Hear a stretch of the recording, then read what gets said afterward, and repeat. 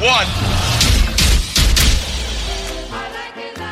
When I'm working out, I love to listen to your podcast. Whenever you say something, other people react to it. Taking my breath away, Aaron. Vern Lundquist joins me. Hall of Famer Jim Calhoun, NASCAR icon Dale Earnhardt Jr. Kirk Herbstreit is on the phone. Welcome in, everybody. Episode 418 of the podcast. America, the Air Tour Sports Podcast. It is Monday, August 16th, 2021, people.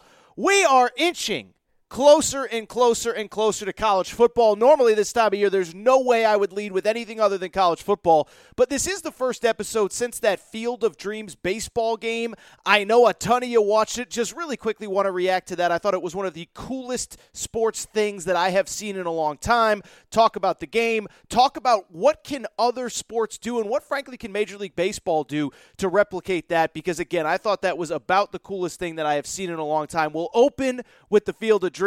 From there, we'll switch gears and really dive into college football. First of all, little bit of a busy week. We're starting to get news out of training camps. Notre Dame, Michigan, Kentucky, all named starting quarterbacks. And then what we'll do is we'll do a quick look ahead to the SEC. I think over these next few episodes, we'll kind of do one conference at a time, pick a conference, what do you need to know, teams to watch, things like that. As I always tell you, this is that time of year where you kind of got to start getting your brain back into, oh yeah, LSU did that last year. Notre Dame did this. Michigan stunk. And so we will look at the SEC, look at some things and storylines that came out of this weekend with the quarterbacks. And then from there, one of my favorite college football guests will join us, Cole Cubelic, ESPN, SEC Network Radio.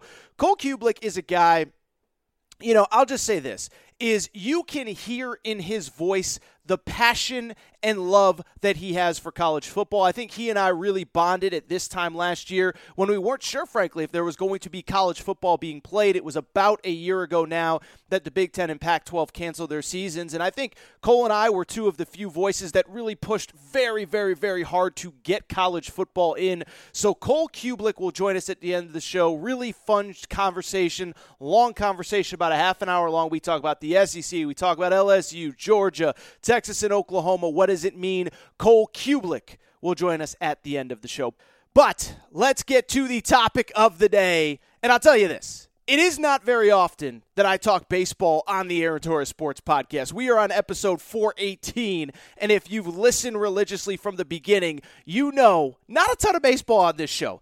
I think one time about 3 years ago when the show first launched, Nick Coffey was a regular guest, co-host, whatever. I seem to remember the Dodgers being in the playoffs. I seem to remember yelling and screaming and swearing and turning off a bunch. I probably lost a bunch of listeners that night, but I really don't talk baseball for, frankly, a few different reasons. I think, one, it's just not a sport that I cover on a day-to-day basis, and one thing that you guys know about me, I always try to bring a unique perspective, a fun perspective, but most importantly, an educated perspective. And I just don't have time to follow 30 Major League Baseball teams and figure out who's hot, who's not, bring out some hot takes, get unique, get interesting, get fun, get this, get that.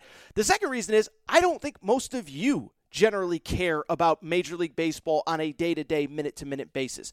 I'm sure many of you love your individual team, whether you're a Reds fan, whether you're a Cubs fan, whether you're a Dodgers fan, a Yankees fan, a Braves fan, but I don't know that many of you are locked in on all 30 teams on any given night. And so it is not a sport I talk about because it is not a sport that really leads itself to being a national talking point.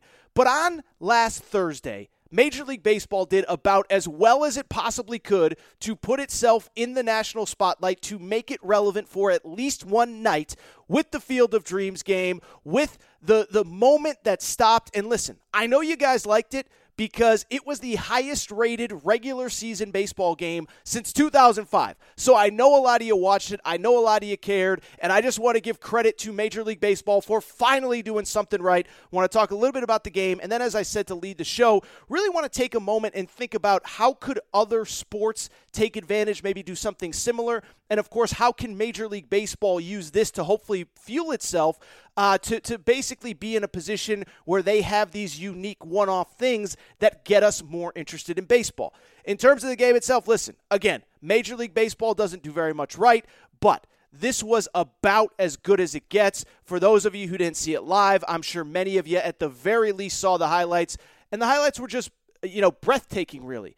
It played off, obviously, I'm sure all of you know, Field of Dreams, 1988, a movie that was nominated for Best Picture.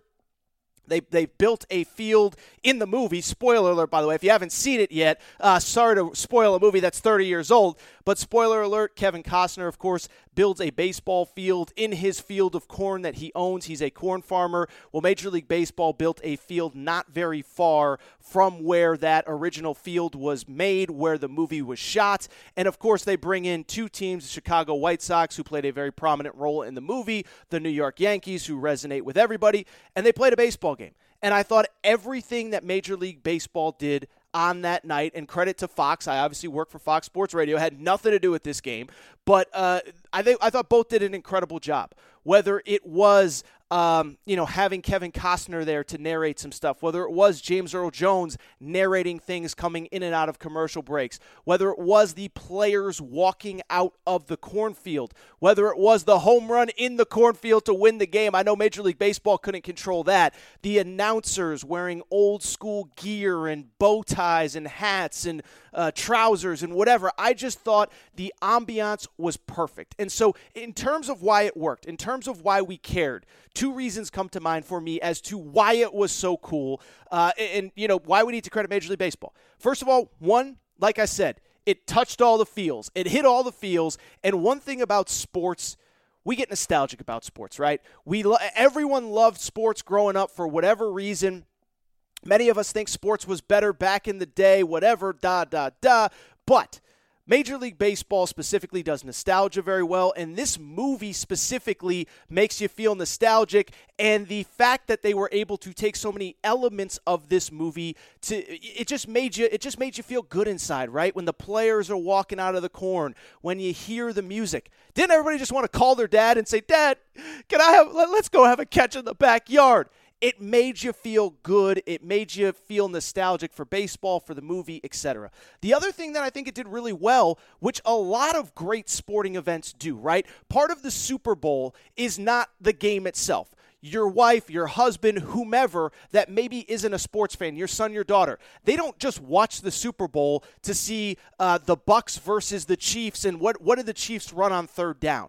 No, they watch the Super Bowl because of the commercials. They watch the Super Bowl because of the halftime act. They watch the Super Bowl because of the pregame. They watch the Super Bowl because of the Puppy Bowl leading into the Super Bowl. And that's what I thought this game for Major League Baseball did so well, was they hit on all of the little things outside of the game itself.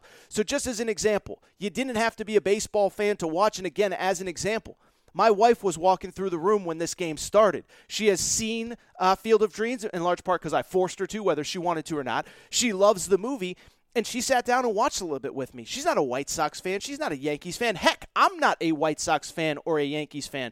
But to me, again, the visual elements of it made me feel nostalgic, reminded me of the movie, of how much I loved that movie. My wife loved the way that the players were dressed, and the old school uniforms, the way the announcers were dressed. And so just, again, credit Major League Baseball, because I think what this did was it hit the feels and it hit everybody. You didn't have to be a baseball fan to watch. You didn't have to be a diehard. You didn't have to be breaking down the pitch count from Lance Lynn or whatever to really enjoy this game. I do think coming out of it came a very interesting question as well, which is how can Major League Baseball capitalize on this, do unique stuff? And then more importantly, I thought it was really interesting, there were a lot of other sports writers in other sports sitting there saying, how can my sport do something like this? I saw NFL writers saying, that was great. I haven't watched a baseball game in forever, myself included. Aaron Torres, I have not watched as much of a regular season Major League Baseball game as I did with this. And I think you saw a lot of NFL writers saying, what can we do? NBA writers saying, what can we do? College football, college basketball, etc. And so what I want to do now is take a couple minutes to discuss what can other sports do to replicate this? And then on top of that, what can Major League Baseball do to do more unique one-off events that get us tuned in, get us locked in as a national audience? In terms of other sports, look, I think there are certain sports that we really don't need very much of this, right? I think it worked for baseball because baseball is a sport that the entire season goes so long, it's hard to have one game stand out amongst all others. But I don't think that all these other sports need it, right? Like college football, perfect example. I don't believe that college football needs to do anything different other than what they always do, because you only get 5 or 6 LSU home games a year. Every LSU home game is a spectacle, so I don't think it makes sense to bring an LSU football game off of LSU's campus. Keep them there, keep the band there, keep the cheerleaders there, keep the tailgate there. It's awesome. Same with Ole Miss, same with Tennessee, same with Ohio State, Michigan, Oklahoma, Georgia, Kentucky, Florida, whatever. I don't think college football needs it. I would kind of say the same with the NFL. We watch the NFL for the players, for the storylines, for the narratives. It's once a week. There's only 17 games in a regular season, up from 16 last year. I don't know that we need that much different in the NFL. And I do believe, credit to the NFL, they've actually done a pretty good job of kind of creating unique one-off games, even in the context of their season. They've played games in London, they've played games in Mexico City, and there's other events around NFL games that get the casual fan to tune in. Breast cancer awareness, military awareness, things like that. So college football, NFL, I don't know that they need it. And I'll say this too. College basketball has actually done a really good job with this. I know a lot of people love to criticize college basketball. They have done an awesome job with the military games. We obviously had the game played on the aircraft carrier many years ago. If you remember, North Carolina played Michigan State on an aircraft carrier in San Diego. We've played games on military bases. We've played games in Alaska, Hawaii, Japan, Germany. Just college basketball does a really good job of doing one-off events. And I'll also say this. The NHL has done a great job with the Winter Classic. Most recently, a game in Lake Tahoe on a lake, pond hockey. It was really cool. So credit college basketball, credit the NHL for finding unique ways to present their product. And again, we watch some of these college basketball games because it's on an aircraft carrier, because it's unique. Same with NHL, etc. The one sport that I really do think could take advantage of this, though, I do think it's the NBA. And listen, I'm not going to do the whole criticize the NBA for this, criticize the NBA for that, but I do think in some ways a lot of the problems that Major League Baseball has are similar to the NBA. The NBA has 81 regular season games. It starts during football. We kind of don't really pay that much attention, certainly during football season. And then in a regular calendar year, once the Super Bowl ends, we turn our attention to March Madness. So the NBA, I think, is in the same situation as Major League Baseball. What can we do to stand out? What can we do to make our product unique? And I did have a few thoughts for the NBA. First of all, again, Field of Dreams. It's nostalgic. It's interesting. It's different in baseball. The NBA should play a regular season game at Rucker Park. And I got a little pushback on it, and people said, NBA players will never play on blacktop. These guys can't play one game. And, I'm not Mr. Criticize the NBA for everything.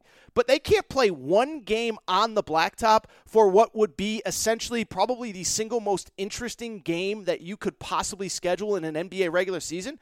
Imagine the Knicks playing, I don't know, the Brooklyn Nets maybe. Kevin Durant, by the way, a guy that has played at Rucker Park. Rucker Park, by the way, I think most of you know, very scenic, very original, very unique street ball place in the city of New York. It's a place where all the greats played growing up.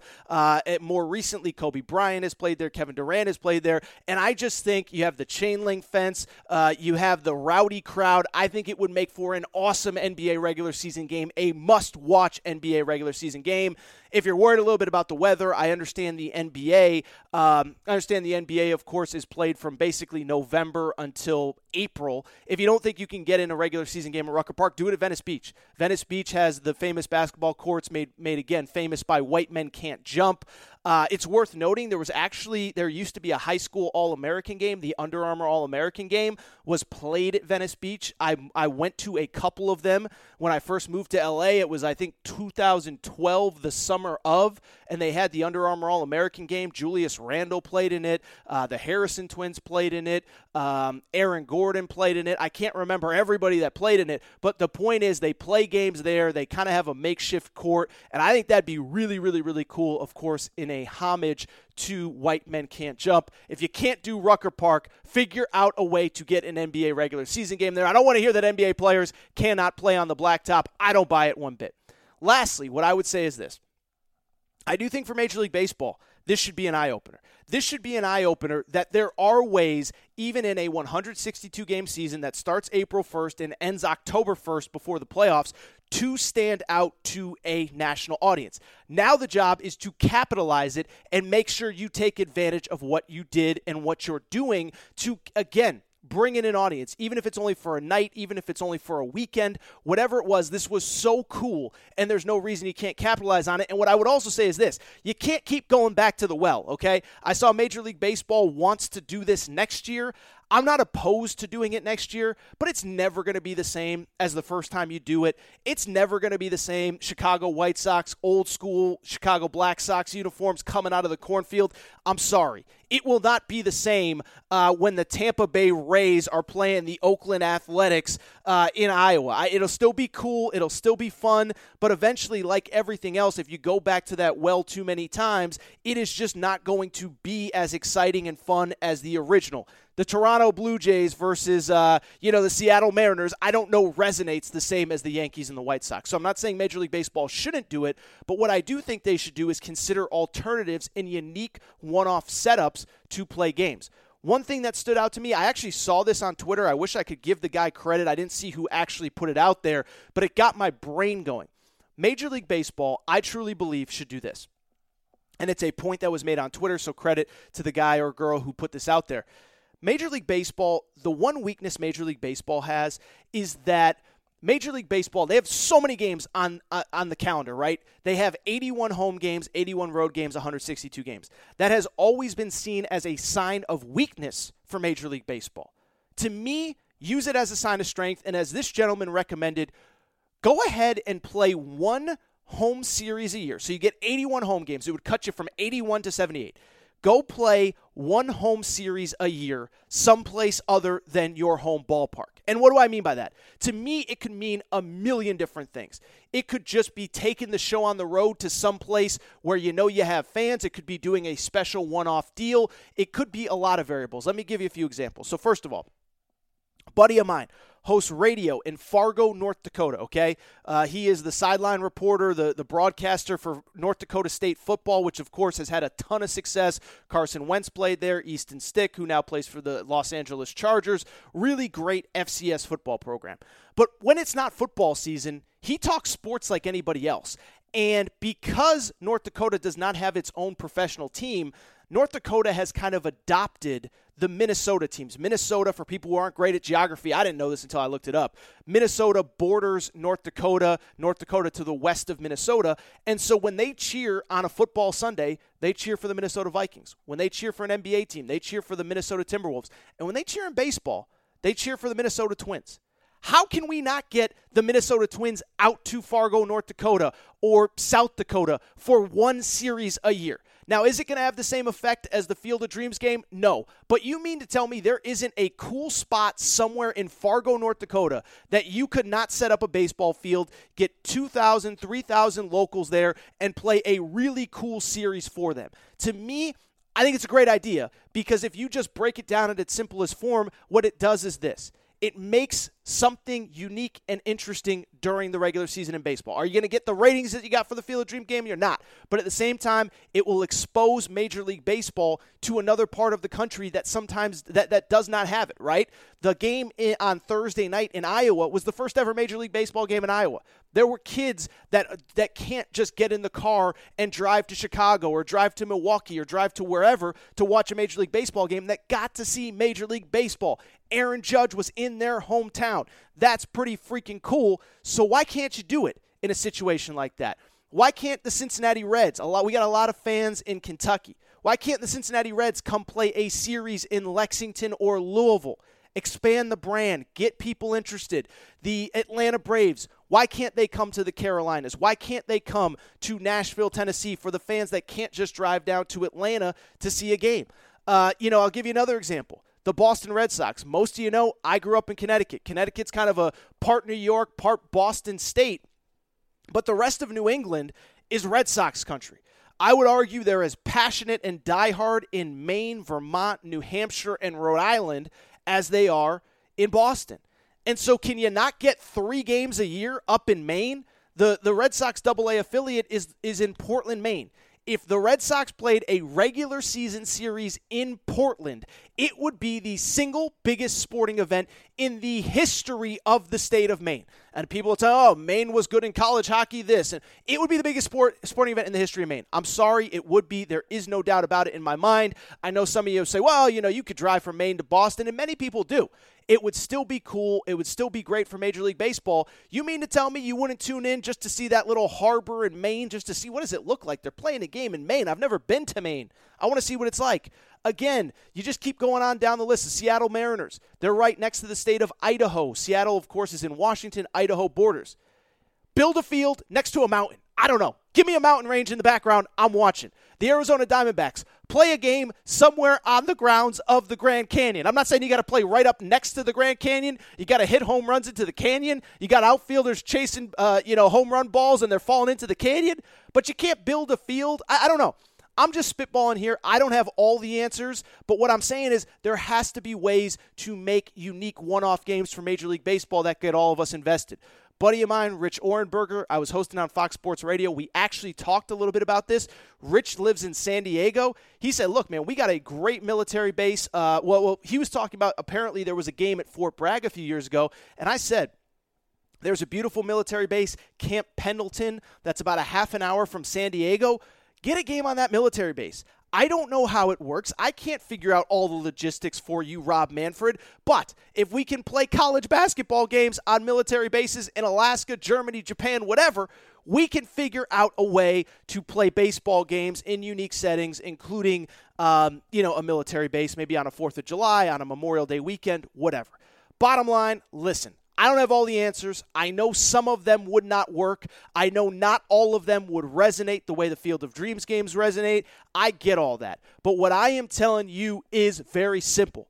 Major League Baseball, this was the window. Don't keep going back to the well. Don't give me Tigers versus Mariners in Dyersville, Iowa next year and expect me to be as excited. But there are unique ways to get your audience involved. What I would also say is this.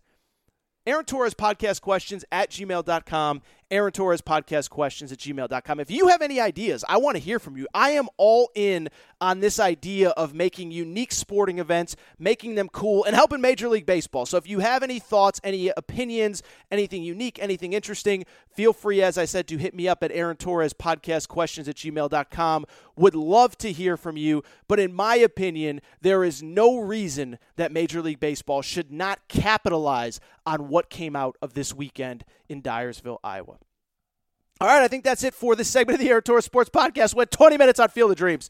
I'm incredible. But what I want to do now, take a quick break. College hoop season is here, people. And so what I want to do now, take a quick commercial break, come back, and basically just talk college hoops, right? Or talk college football. I think I said college hoops, but college football season is here.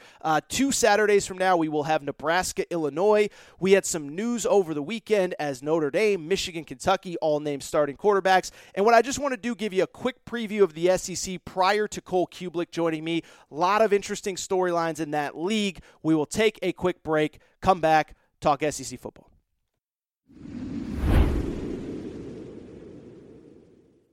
All right, everybody, I am back. Good to be back. And really fun first segment, I thought, on the Aaron Torres podcast. Field of Dreams game was awesome.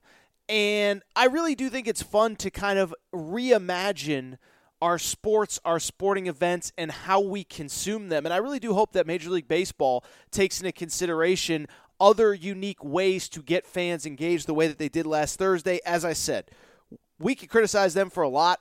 I thought they did a really good job with that game, and now it's on them to continue to build momentum. And I really do hope that some of these other sports like the NBA, maybe college hoops, maybe the NFL, find unique ways to keep fans engaged as well. But what I do want to do is switch gears because unbelievably, we are so close to the start of college football season. Blows my mind. Cannot believe how quickly it is coming up. Believe it or not, we have 1 Saturday left without college football, okay? So next Saturday, spend time with your wife, spend time with your kids, spend time with your husband, mom, dad, whatever. Because starting in 2 weeks, college football begins. The 28th is week 0, so not a ton on the schedule that day.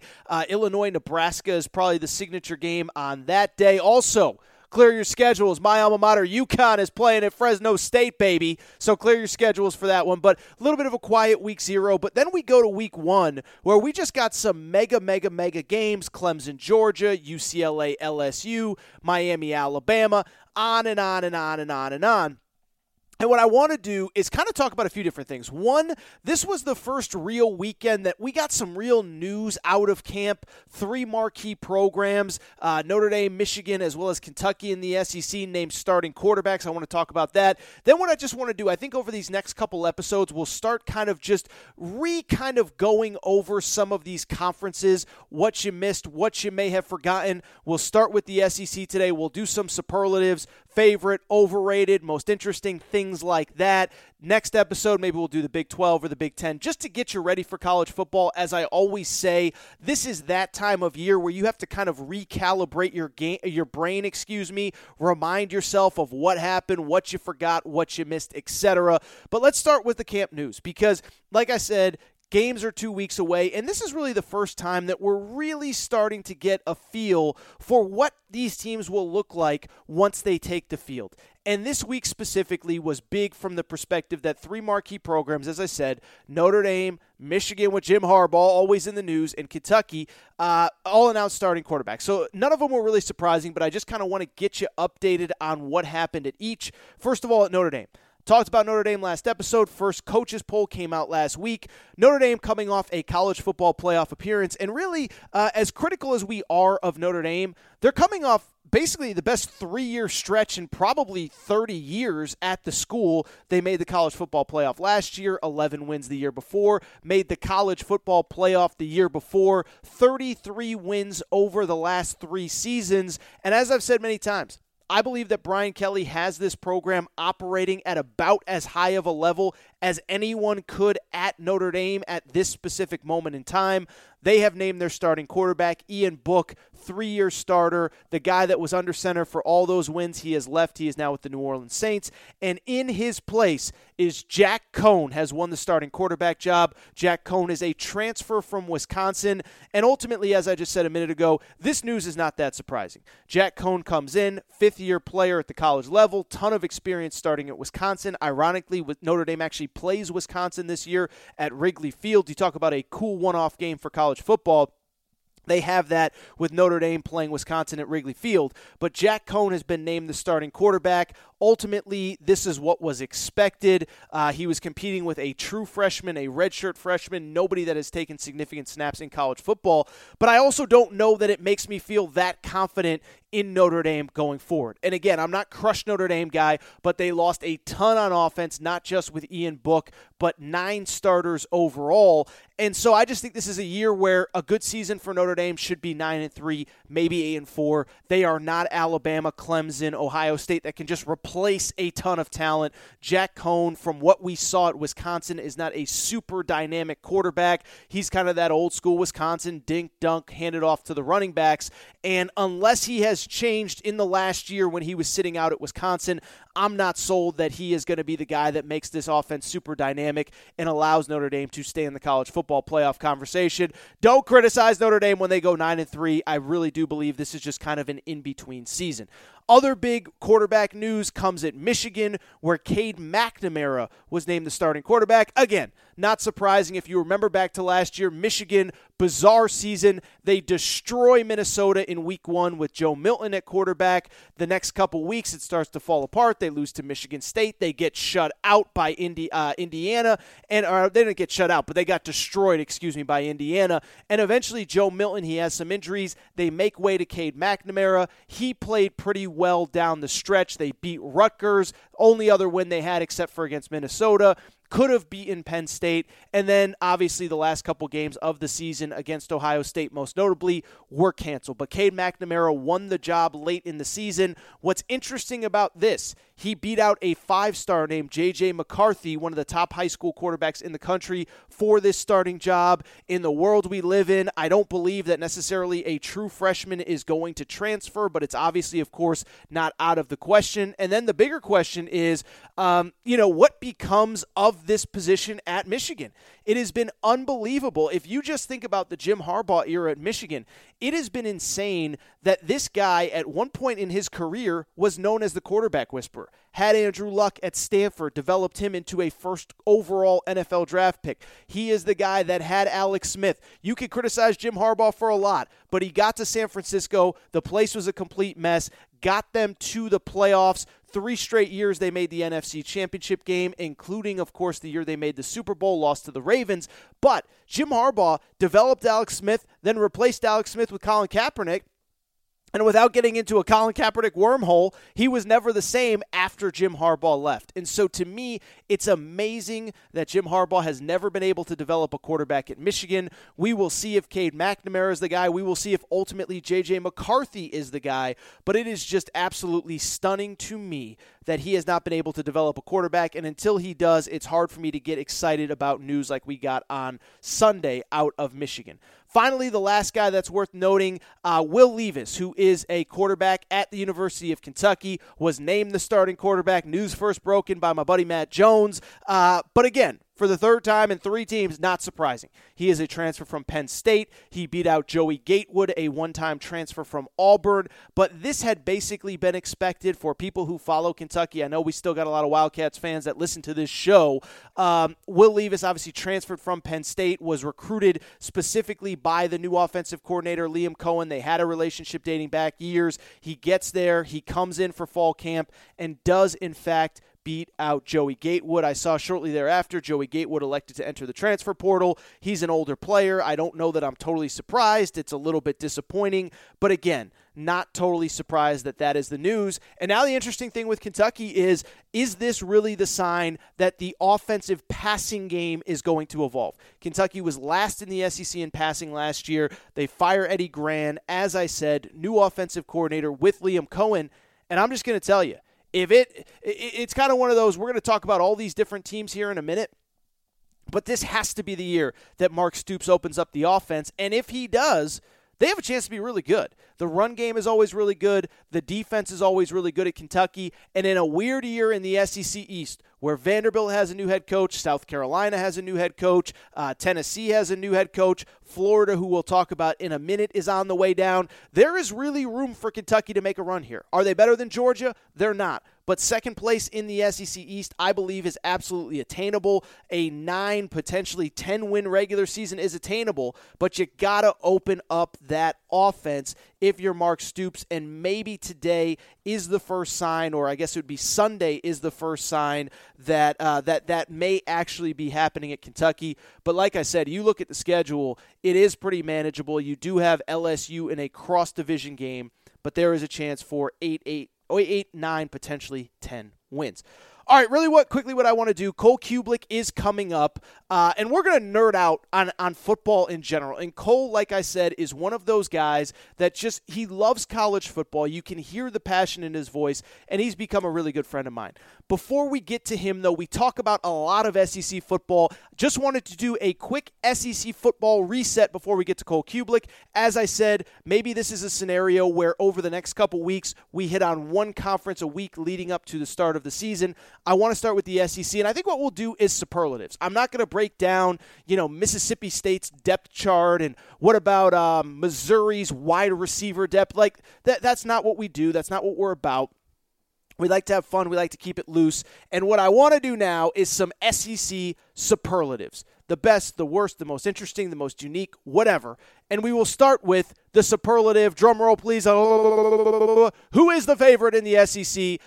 For the millionth year in a row, it is the Alabama Crimson Tide. Absolutely shocking, I know. And what's really interesting about Alabama, I talked to my buddy Ryan Fowler, who hosts radio in Tuscaloosa. I talked to him on this week on Fox Sports Radio. He said that he actually believes this might be the most talented Alabama team from about 1 to 60 that they have ever had in the Nick Saban era, which is absolutely mortifying. Now, he readily admits because of the transfer portal, 1 through 85, probably not as deep as it once was, and certainly there are questions, because if you look at Alabama, they lost Mac Jones at quarterback. They lost Najee Harris at running back. They lost Devontae Smith and Jalen Waddle at wide receiver. And more importantly, they lost every coach off of their offensive staff, most notably Steve Sarkisian. And so when I look at this team, I'm not saying Alabama's not going to win the SEC, because if I had to pick a team today, I'd probably pick Alabama. But if there was ever a year to catch them, this does kind of feel like it. It will be fascinating to see what happens with Alabama. They are still the favorite with good reason. They lose a ton, though. And that, to me, is the most interesting thing, maybe even about the SEC this year. Is there any way that they take a step back? Because we know how tough some of these other teams in the division are. Alabama, of course, the overwhelming favorite. Bryce Young, from just down the road where I live in Pasadena, is the starting quarterback for Alabama this year. The second favorite. And to me, this is just a fascinating team. And I've talked about them a ton. It's the University of Georgia. And I know if you listen to this podcast, I have been crushing Kirby Smart forever, and I think it's mostly justified. I mean, you lose all these big games to Alabama and LSU and the games that really matter, you're going to get crushed. But what I've also said all summer long is that they really built some momentum late in the season when JT Daniels was put in at quarterback, and it really does feel like if this is not the year at Georgia, I just don't know if it will ever happen, and let me explain why. One, they finally have the quarterback. JT Daniels, 31-plus points in each of their last 3 regular season games. They have the running game, they have the defense, and they have added depth in the offseason through the transfer portal. Starting cornerback from West Virginia, another DB from Auburn, another DB from Clemson, Darion Kendrick. Now Eric Gilbert, actually Kirby Smart announced that he was not with the team this weekend dealing with a personal issue. Assuming that he does in fact come back, he is a difference maker, former 5-star tight end / wide receiver. He'll be playing more wide receiver at Georgia this year, but they're loaded. They're really good, and here's the other catch. One, I just told you, the SEC East is down this year. That is an important variable in all this. Florida should be a little bit down. Tennessee is obviously going through a transition, South Carolina, etc. But you also look at their cross-division games, and in the SEC, that's what matters. Who are you playing from the other division, especially when you're in the East, and especially when you don't have to play LSU, Alabama, Texas A&M, and all that. And their cross-division games are very manageable. They play Arkansas, and they also play Auburn. Now, Auburn, of course, is a heated rival, but Auburn has a new head coach in Brian Harsin, and they play them relatively early, the second weekend in October, and you think that would be advantage. So, to me, I look at Georgia, it feels like this has to be the year. You got to get to the playoff. You got to compete for a championship. The interesting thing is we should find out early how good they are. They open with Clemson in week 1. How about that? Georgia-Clemson, the first Saturday night of college football. Looking across the rest of the superlatives, the most intriguing team, in my opinion, is the LSU Tigers. And I've talked a lot about LSU. I've thrown out the stats. Last year, you can understand why things did not go as planned. They had 14 players drafted off that national championship team, most notably Joe Burrow. On top of that, you lose a ton of players via the opt-out situation early last year. Jamar Chase, a future top 10 pick, opted out. Tyler Shelvin, a defensive lineman who was later drafted by the NFL, opted out. And so you could understand why LSU would be a little bit disappointing going into the season, but they went 5-5. And most notably, the defense was abysmal. Now, what makes LSU interesting is a couple things. One, they return a ton of talent. That's one. Two, as bad as the defense was, Bo Pelini is out. They have a new defensive staff in, and it'll be really interesting to see how they manage this team now that they have a new defense. And three, you just look at them. Everything's just set up better. Now, what is also worth noting with LSU, Miles Brennan, a projected potential starter quarterback, got hurt, but many people, including Cole Kublik, and we'll talk about this in a minute, he didn't even believe that Miles Brennan was going to win the starting job. Max Johnson, he believed, was going to win the starting job. But to me, LSU is the most intriguing. People were talking about them as a dark horse playoff contender. I find it kind of hard to believe that a defense can improve that much year over year, season over season, where they are now going to be in a playoff conversation, but they are certainly the most intriguing. Most interesting question mark going into the year. Drum roll, please. I forgot to do some drum rolls. It is Texas A&M's quarterback, okay? And here's why. Texas A&M, another team, really good last year, finished 5th in the college football playoff standings, crushed UNC in the Orange Bowl. They return a ton. They return a star running back in Isaiah Spiller, a really special wide receiver in Aniyah Smith, another really good wide receiver who got hurt, Caleb Chapman, tight end Jalen Weidemeyer, and they also return 9 starters on defense. The big question, Who's playing at quarterback? Again, we'll ask Cole Kublik, but they got a kid named Haynes King who's kind of a dual threat, former 4-star guy. And if they get the quarterback situation figured out with Jimbo Fisher, that is a team I truly believe can compete at the top of the SEC, potentially for an SEC championship. Now, the big question with them, and Cole Kublik said it. Cole Kublik will say it coming up. Cole Kublik basically said, look, at some point you got to be competitive with Bama. They don't only lose to Bama, they got to be competitive, but their quarterback situation is so interesting. A&M, a fascinating question mark. Who is the team that your boy Torres is selling? Who is Torres selling? Well, I'm selling the Florida Gators. I've talked a ton about them this offseason. What I would tell you with Florida is this. I've said it a million times, but they went 8-4 last year, lost their last 3 games, last 2 of the regular season. That included a loss to LSU as a 24-point favorite at home. They lose in the SEC championship game to Bama, no shame in that, but they finished 8-4 overall. And they finished 8-4 overall with a veteran quarterback in Kyle Trask, with a top 5 pick in Kyle Pitts at tight end / wide receiver, and another first-rounder, Kadarius Toney. Teron Grimes as well was really good. If you went 8-4 last year, with all those guys, what are you going to do with a new quarterback and with no Kyle Pitts? That is my concern. It's also worth noting they play Alabama in the regular season. This is the year they get Alabama. Bad year to be a Florida Gator. I think they're the team that takes the step back. The team that has just a long year ahead, I hate to say it, it is the Tennessee Vols. I actually feel bad for Tennessee fans. I mean, listen, we know that they were cheating their you-know-what's-off, Jeremy Pruitt, McDonald's bags, backpacks full of cash, etc., etc., etc.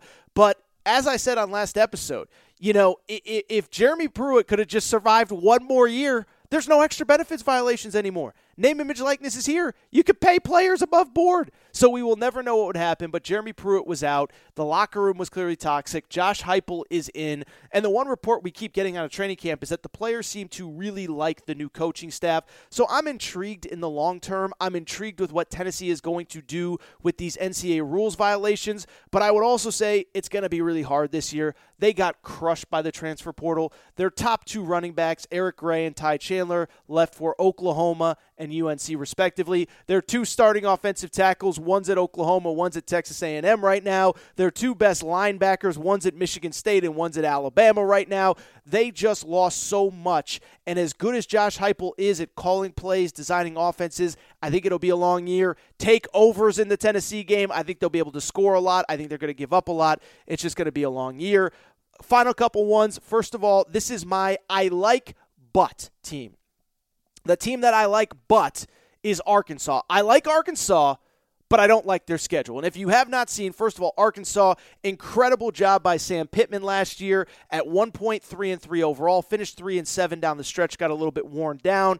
But it was just an incredible year because this was a program that had not won a single SEC game in the previous 2 seasons leading up to last year. So Sam Pittman comes in, they go 3-7, and they actually bring back a lot of talent. I really do like the talent at Arkansas, but what I don't like is the schedule. Last year, they had the toughest schedule regular season-wise in the history of college football. Alabama getting Florida, Ohio State, and Notre Dame in the SEC championship game in the playoff probably put it over the top. But last year, Arkansas had a brutal schedule. This year, it's not any easier. Here's who they play. They play Texas A&M at home in week 2. They play their normal rivalry game against Texas A&M in Dallas. Then how about this? They play at Georgia in a crossover game, at Alabama, at LSU, and in a game that won't be easy, they play at Ole Miss, who we're going to talk about in a minute. It's just a brutal schedule. And I trust Sam Pittman. I like what he's built. I like how aggressive he's been in coaching and recruiting. He is obviously a coach that the players love, that they believe in, that they bought into last year. But man, Texas at home in week 2, then A&M in Dallas, then Georgia, Alabama, and LSU. I like Arkansas, but I don't like that schedule. Final team, the most entertaining team. Don't know how much they're going to win. It's Lane Kiffin. And if you missed last episode of the Air Tour Sports Podcast, I had on Hugh Freeze. Love Hugh Freeze. Hugh Freeze, of course, is the former Ole Miss coach. Liberty plays Ole Miss later this season.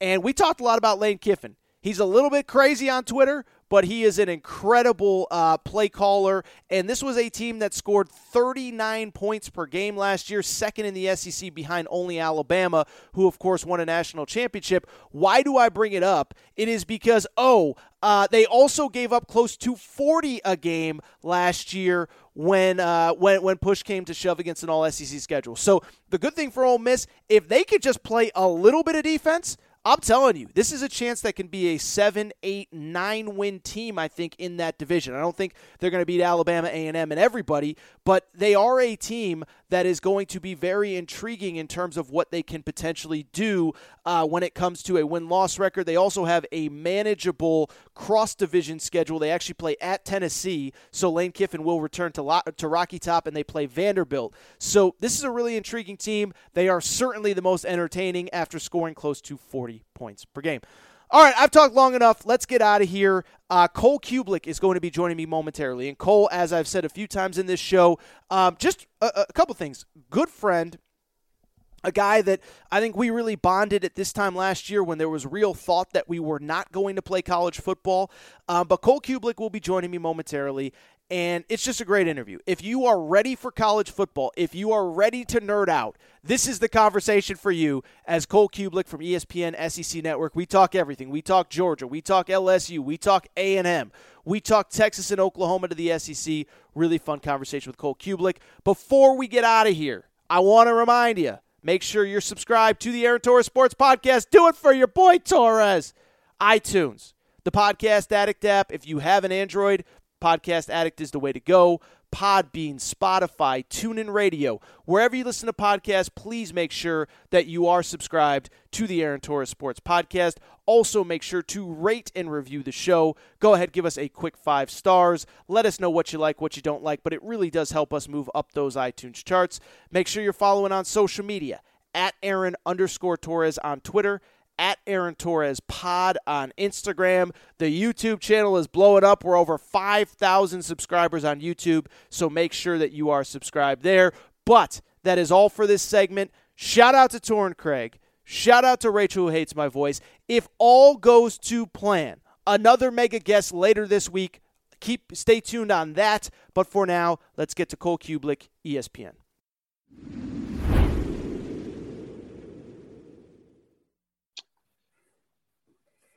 All right, joining me via Zoom, good friend of mine.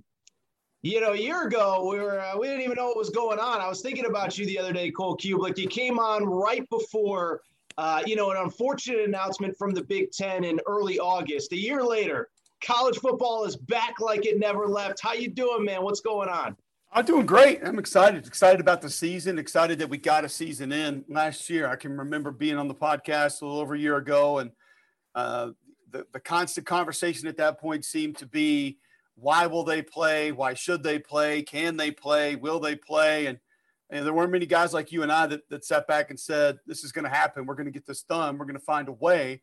No matter how many conferences or how many teams it is, there are going to be some that are just going to do it because they're going to figure it out. And thankfully we did. I know it wasn't the exact season that probably the majority of teams in college football wanted. You look at what the Pac-12 did, at what the MAC did. They didn't get everything in that they probably wish they could have, especially the players. But hoping to get back to more normalcy this fall, closer to a normal college football season that we all anticipate once we get there here in, 16 days, I think. Yeah, real quick, Cole, of course, the host of McElroy and Cubelic, 7 to 10 Central Time, SEC Network Radio. First of all, how's the new radio show going? I got a chance to listen to you and McElroy a little bit. Of course, Greg McElroy, former Alabama quarterback. I feel like, my buddy Rob Parker and Chris Broussard are the odd couple. I feel like you guys are the odd couple 2.0 down there in Alabama with a Bama guy, a Auburn guy, an O-lineman, a quarterback. How's the show going?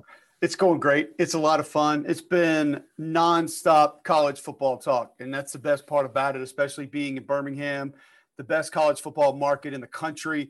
To be able to sit next to a brilliant football mind each and every day that's going to challenge me, it's been fantastic. So I'm saying nice things just because, we're sitting here right now. Oh, okay. Okay. Yeah. All right. So I got to be nice. I got to be nice to the co-host since he's sitting in here working on some working on some Mississippi State film for tomorrow's show. So. Okay. So I was going to ask, is Mississippi State the first game on your SEC schedule, or you're just getting ready to show prep? No, we've been running like a film study team of the day every day. Okay. So we just kind of pick a team, and we started out with top 5 teams and then kind of moved down a little bit, North Carolina, Iowa State, teams like that. And then we just kind of now have moved into the Southeastern Conference teams because we want to make sure that we get all those out of the way. Did UAB on Tuesday, and we're going to probably roll SEC teams in to the beginning of the season because once we get into late next week and then the following week, it's all going to be actual game previews. So trying to knock out all the SEC teams before the action finally gets here. All right. Well, I was going to start with some 30,000-foot Texas, Oklahoma stuff, but let's do the opposite because, you just brought up some individual teams, and there were some that I was going to ask you about at the end, but let's just jump right into it. Georgia, I mean, it's the narrative every year, but this really feels like it might be the year. Florida's a little bit down. JT Daniels is back at quarterback. Don't know if you've done the extensive breakdown yet, but what are your initial thoughts, man? Because I know every year we say it, but it really feels like this has to be the year for Georgia. I think this is their best chance. I think it's Kirby Smart's best chance to win a national championship. You think, too, everything that Alabama has to replace, new offensive line coach, new offensive coordinator, obviously new quarterback. You lose a Heisman Trophy winner at receiver.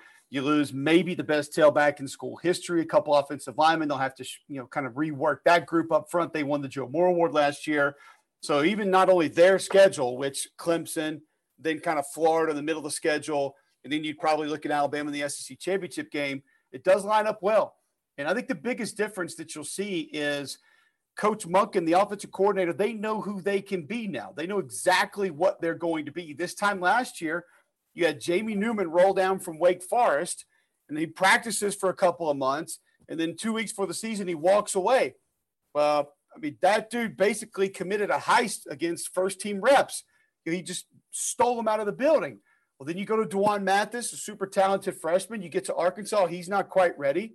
You have to turn it over to a walk-on in Stetson Bennett, and then you're basically waiting for JT to be healthy or ready, and you insert him late in the season. So I don't know if they ever knew exactly what they were going to be offensively as far as their personality, their identity, what they could and couldn't handle at the quarterback position. And I think that was a bit of a juggling act a lot of times as well. So they just kind of leaned on the run. When that worked, they were pretty good. When it didn't work, they weren't so good. But now I think they know what JT's going to be able to do, his strengths, what he's going to be able to do at the line of scrimmage, pre-snap, post-snap. And I think that gives them a huge advantage. They want to go a little bit faster at times. They want to try to create more explosive plays. That was the ultimate goal in the offseason, is become more explosive. I didn't think Arik Gilbert was going to be able to be eligible, but looks like he's practicing. He's with the team.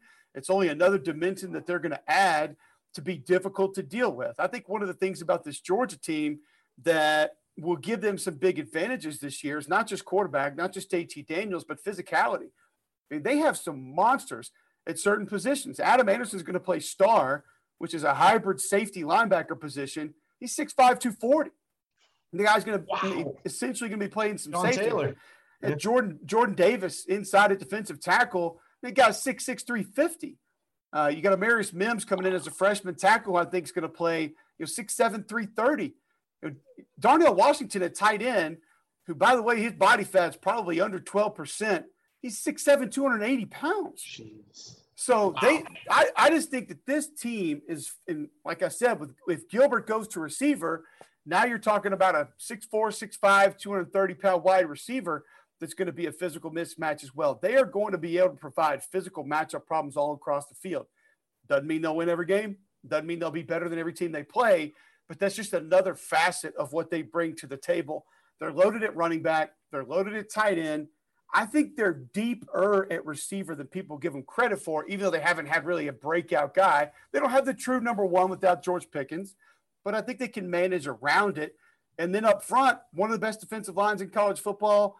You filled the needs in the secondary with Tyke Smith coming down from West Virginia. You pulled another corner in from Clemson, so you've kind of addressed those needs.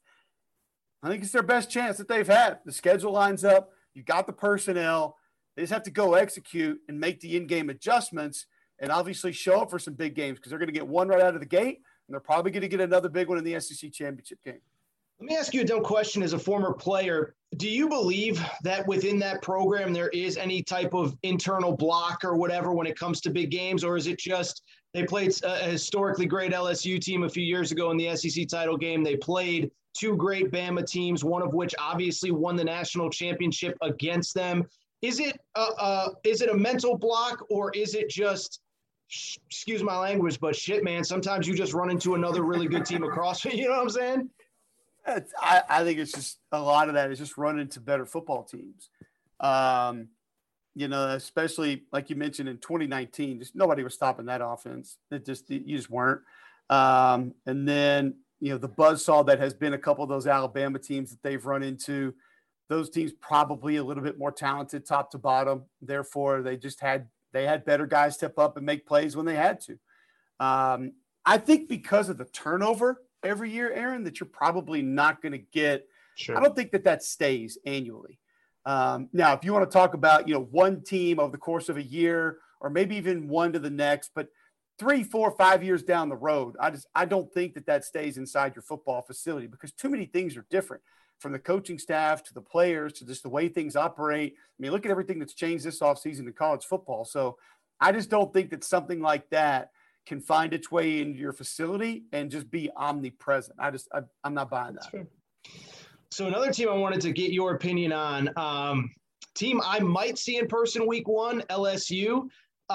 You mentioned LSU a minute ago, historically great 2019. Last year they lost everybody, weird COVID offseason, no spring, no, non-traditional summer.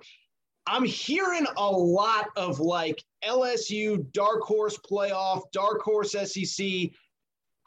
That defense was so bad. And I know Bo Pelini's out and there's a new staff and all that stuff. Just a dumb question for a former player. Can a defense improve that much year over year to go from literally like one of the 2 or 3 worst in college football to good enough to really compete at a level that they're going to need to compete at to win the way some people think they can win?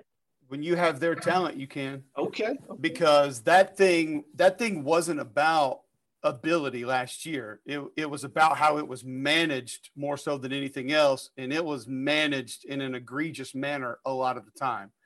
Now, you bring maybe the best player in college football back in Derek Stingley. And that's just, everybody talks all about LSU and different things they have, don't have. Why can they? Why can't they? And we just a lot of times forget that guy might be the best college football player in the country this year. Eli Ricks played good at corner last year. Jay Ward's back at safety, played some pretty good football for them. Cordell Flott has played nickel and corner. He can move around and do some different things. I think you look up front, you got a couple of big body prototypical SEC defensive tackles. Neil Farrell, Glenn Logan have played a lot in this league. Ali Gay can get it off the edge. BJ Olajari can get it off the edge. You bring Mike Jones in at linebacker from Clemson, and Navantique Strong was the #1 junior college defensive linebacker in the country. He'll be plugged in and ready to go there as well. Offensively, I had Max Johnson as a starter either way. So, no, from a depth perspective, this can't be good. But I actually think him getting all the reps with the ones, kind of going back to what we talked about with Georgia, if he stays healthy, may end up benefiting LSU down the road. 4 of your 5 starters back on the offensive line. Ed Ingram's got a chance to be one of the best guards in the country. I don't think Austin Deculus is one of the best tackles in the country, but it feels like he's been starting for 8 years. So he brings a ton of experience. And Liam Shanahan started at center for him last year, the Harvard transfer. He'll be back starting for him again this year. I think Cole Taylor is going to be a breakout player on offense in the SEC this year. Big 6'7", 250-pound tight end that LSU is going to throw to the table. Keyshawn Boutte has more receiving yards in a game than any SEC player in the history of the league. So I think the talent is there. The weapons are there. The players are there. If they buy into and get back to what they know that they were doing before, mainly 2 years ago, offensively and defensively, there's enough ability for them to make that big leap and to be a much better football team, a much better defense than they were last year. So, you just take 2 teams in the same division. Could Ole Miss take that leap? No. I think they can take a step. Can LSU take a giant leap on that side of the ball? Yeah, I think they can, because they have takeover guys. I mean, they have a corner that you don't want to go near. They have pass rushers that can take over a game. They have linebackers that I think can make plays if a lot of other people on their defense is wrong. those are the kind of things that you need defensively if you're going to go from being average or not good to being a hell of a lot better. It's wild just how nice it is to just talk actual on the field. I was thinking about dumb conversations we had this time last year. Not dumb, they were important at the time. Last little one for you, and then we'll get to some big picture stuff, get you out of here. A&M, what do you know about the quarterback? For people who don't know, A&M basically returns like all their skill position guys, their whole defense, but nobody knows anything about this quarterback. What do you know about him? Are they really a contender? Because I was just on A&M radio 10 minutes before you and I joined each other here, and they're fired up for the season. What do we know about their quarterback?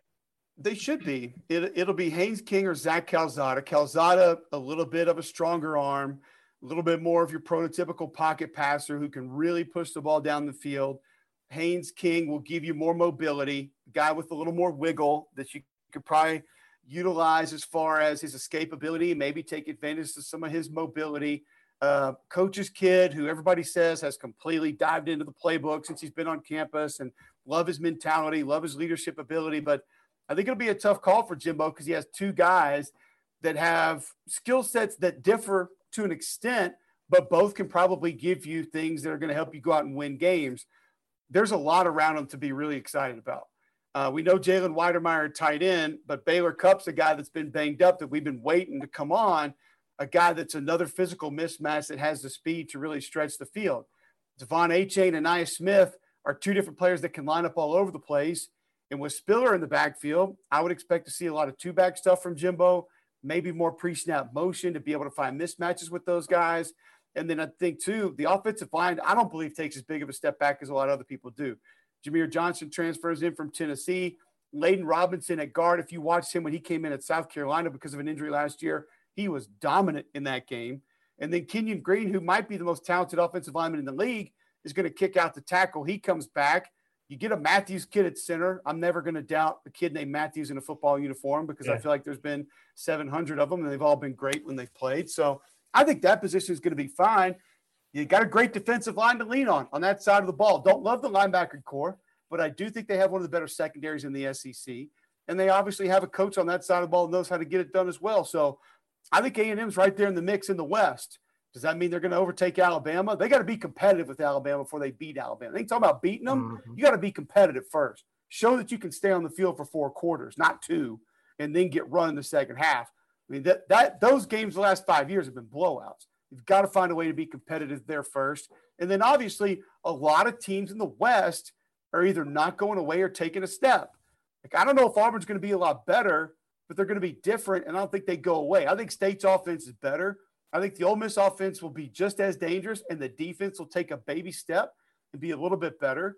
I think Arkansas is going to be about the same. They're not going backwards, but they lose, I believe, their most important player on defense that knows. And then obviously you lose a quarterback that had a lot of experience that did a good job. And LSU, as we just talked about, is going to take a step, and Alabama's the favorite to win the national championship. So it's still a tough division. So just to ask A&M to be back and be in the same spot and maybe win the division on top of that is a lot because Jimbo's still building it. But I do think they have the capabilities to be in the conversation late in the season. The schedule plays out really nice. We could easily be talking about A&M 8-0 playing Bama, and we could easily be talking about them, I think it would be 10-1 playing LSU. Either one of those scenarios is a really good place to be if you're Texas A&M and Jimbo Fisher. Very good. It could be A&M, it could be somebody else, but a coach's poll comes out on Wednesday of last week. By the time people listen to this, top 5 is what everybody thought: Bama, Clemson, Ohio State, Oklahoma, Georgia. I don't know if that was the exact Not order, everybody. Not everybody thought that. Okay, so that was my question. Is there anybody on the outside that can, at the very least, make the playoff, and if not, even take it a step further, have an LSU 2-3 years ago, they were ranked in the top 10, but nobody saw a national championship before the season. Maybe you did because you're a genius. But anybody that's outside that top 5 that you feel really good about, we're going to be talking about late November, early December in the playoff conversation?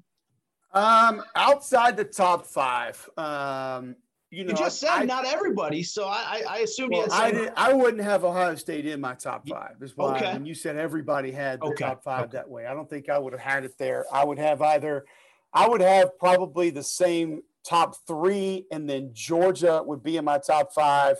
And then I would debate A&M or Iowa State probably at 5 ahead of Ohio State.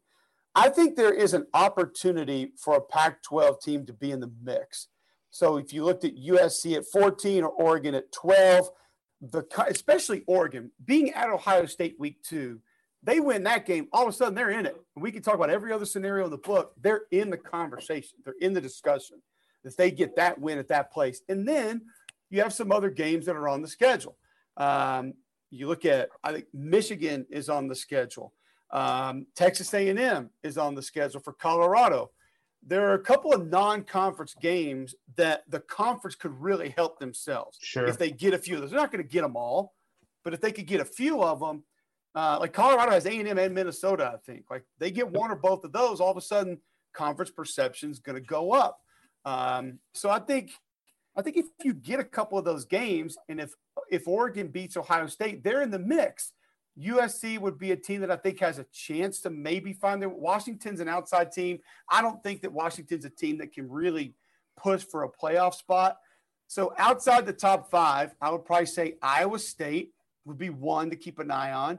And I would say Oregon and USC would be the other two because I don't think their path is as difficult. For Oregon, that would be once they get past Ohio State, if they can. And then 2, if their conference finds a way to get a couple of those non-con wins early – that'll shift the perception of what the Pac-12 is. But it's going to be tough this year more so because you look at the SEC, Bama, Georgia, A&M, whoever, SEC champion's probably in. Clemson looks like they've got a path paved. They could lose to Georgia, go win their conference, and they're going to be in.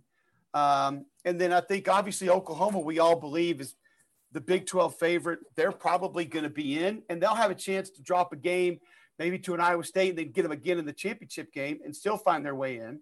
So now, even with the Notre Dame maybe lurking somewhere, how many spots are there to go up and grab and go up and take? And I think that's where a team that comes out of nowhere, you either got to be that much better than everybody else, or there have to be some spots that open up for you to find a way to squeak in. And it just doesn't look like there's going to be a ton of those spots open up. So they're going to, if somebody's going to do it, Aaron, they're going to have to be a dominant team, start to finish. Like Oregon's going to have to start strong. They're going to have to look good against Ohio State, beat Ohio State, and look good in just about every other game and win the Pac-12 if they're going to find their way in. Very good. Last one, and I was going to lead with this. I was just curious, we spent so much time for 2.5 weeks with the Texas-Oklahoma stuff, and my kind of general talking point is I get like the SEC has to do it. Oklahoma and Texas, clearly it makes sense for them. You said you're based in Birmingham, #1 college football market in America.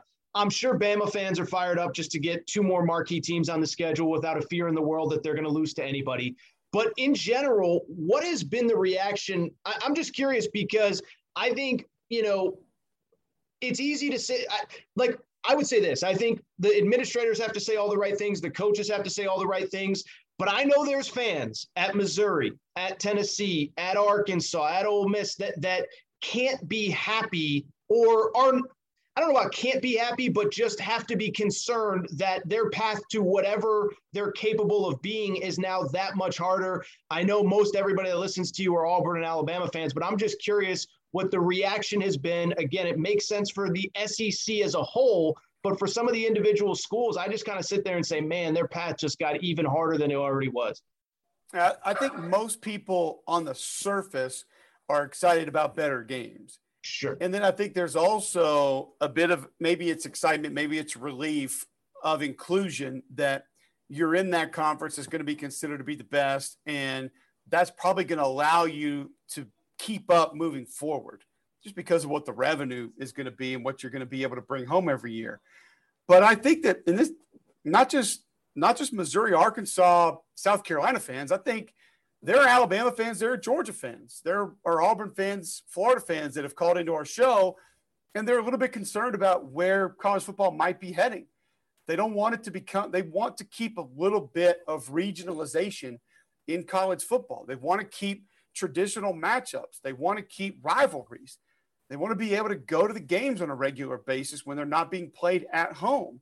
And I think there's some familiarity, too, that we all have grown accustomed to and that we love about college football that they don't want to see go away. So I think at first, everybody's really excited about what those two teams are going to bring to the league. everybody knows is going to make for a better regular season, knows you're going to get more premier matchups throughout the course of the year. No matter which one of those teams you are, you're going to get some better games no matter what, because the reality is you're probably going to go up another conference game, which is good, which means you're going to get a better game each and every week. But I think that there are people that are scared and that don't want and that would publicly push back if you said, hey, we're going to 2 super conferences. We're going to 3 or 4 mega conferences. They don't want NFL light.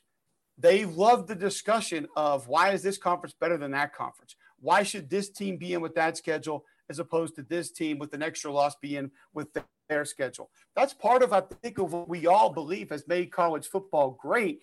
And we can all say we want it settled on the field and settled on the field, but that subtracts a lot of our conversation if that happens.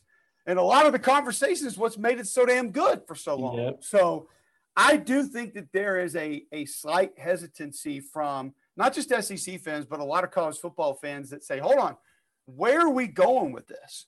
Because I think you have 2 massive questions right now as it pertains to the future of college football. Number one would be, when does the dust settle on all of this? Whatever's happening. If we're going to 2 mega conferences, 4 super conferences, or if we're done, we don't know when that is. Is it 2025? Is it 2030, 2035, 2040, 2042? Like, when do we sit back on your podcast one day and say, this is what college football is probably going to look like for the next 10 or 15 years? None of us have any idea. And then the next question would be, whatever the next step down, the next tier, the next level of college football is, after that dust settles, so if it's group of 5, if it's the next group, if it's Division 6, however you formulate that or classify that, can you come up with a sustainable system that generates revenue consistently to be able to operate under? Because you heard the people tell me I was an idiot for saying FCS should stay in spring. Well, guess what happens if we keep going that direction? FCS pay games are going to be gone because the inventory is too valuable. So they're all going to want to play each other. And if these group of whatevers pull away, they don't want anything to do with the other teams most of the time because they want to generate their own money. That's why they're leaving anyway, because it's ours. So we're going to keep it instead of share it with teams that they don't really deem responsible for how they generate ratings or a champion or money. So if you're at that next tier and you maybe now there's only 1 pay game to go around per year for most teams, or even take it to 2.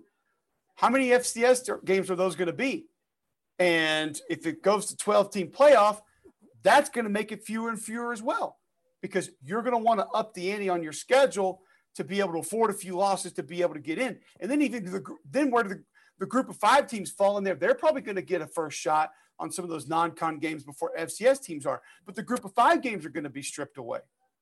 So if not every team can get the games that they need to build a weight room, put lights on their practice field, to have an actual indoor facility, or just to pay their coaching salaries. I mean, there was some math that came out from Dennis Dodd last week talking about the Big 12 going from 28 to maybe less than 9 per year. Well, TCU's head coach makes 6.2. Yes. And you're getting 9? Mm-hmm. So again, you have to, they're going to have to be able to find a way at the next level, whatever that is, to have a sustainable revenue generating system to survive. Or else you will see it's going to be very different anyway, but you're going to see a I'm talking totally different galaxy of football at the next level because of what they're not going to, I mean, you can't stay on that bottle for too long. Mm-hmm. At some time, mom stops giving you the formula and you got to go find your own food. Interesting. And that's, make no mistake here. I mean, the group of 5 in FCS to an extent has been living off of what the Power 5 has been giving them for a long time.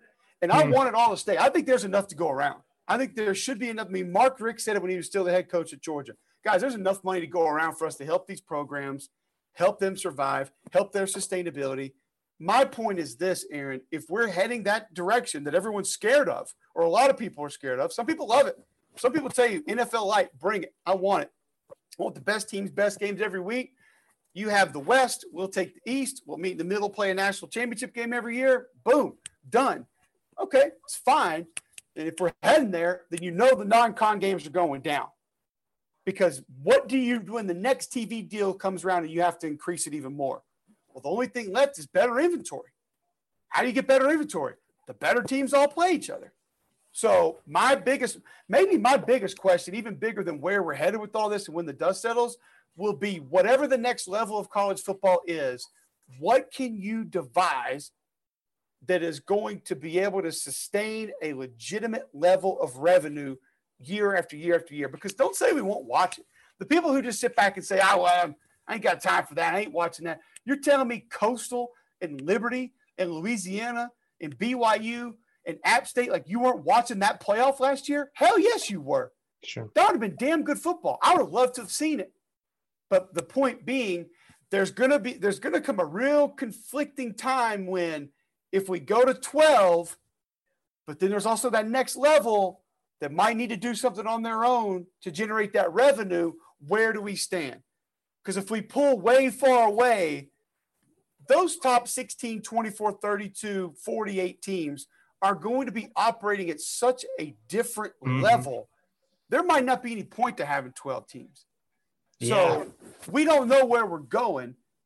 And that's why I think those two questions are the biggest as it pertains to the future of college football. Well, and we'll get out of here, but that's just one thing that I've noticed is not really even a pushback, but a confusion on what what are we going to do to set up a 12-team playoff for when there might be 3 conferences by the time we get to, 2028 or whatever. So I should have led with that because that would have led to a lot of other good stuff rather than just talking LSU and Georgia. But Cole Cubelic, McElroy and Cubelic, 7 to 10 Central, SEC Network. What's your first game this year, by the way? Did you say it already? I forget. We don't have our – well, they haven't been announced, so I'm not going to say it because I don't want to make anybody mad. So, but yeah, it will be we'll be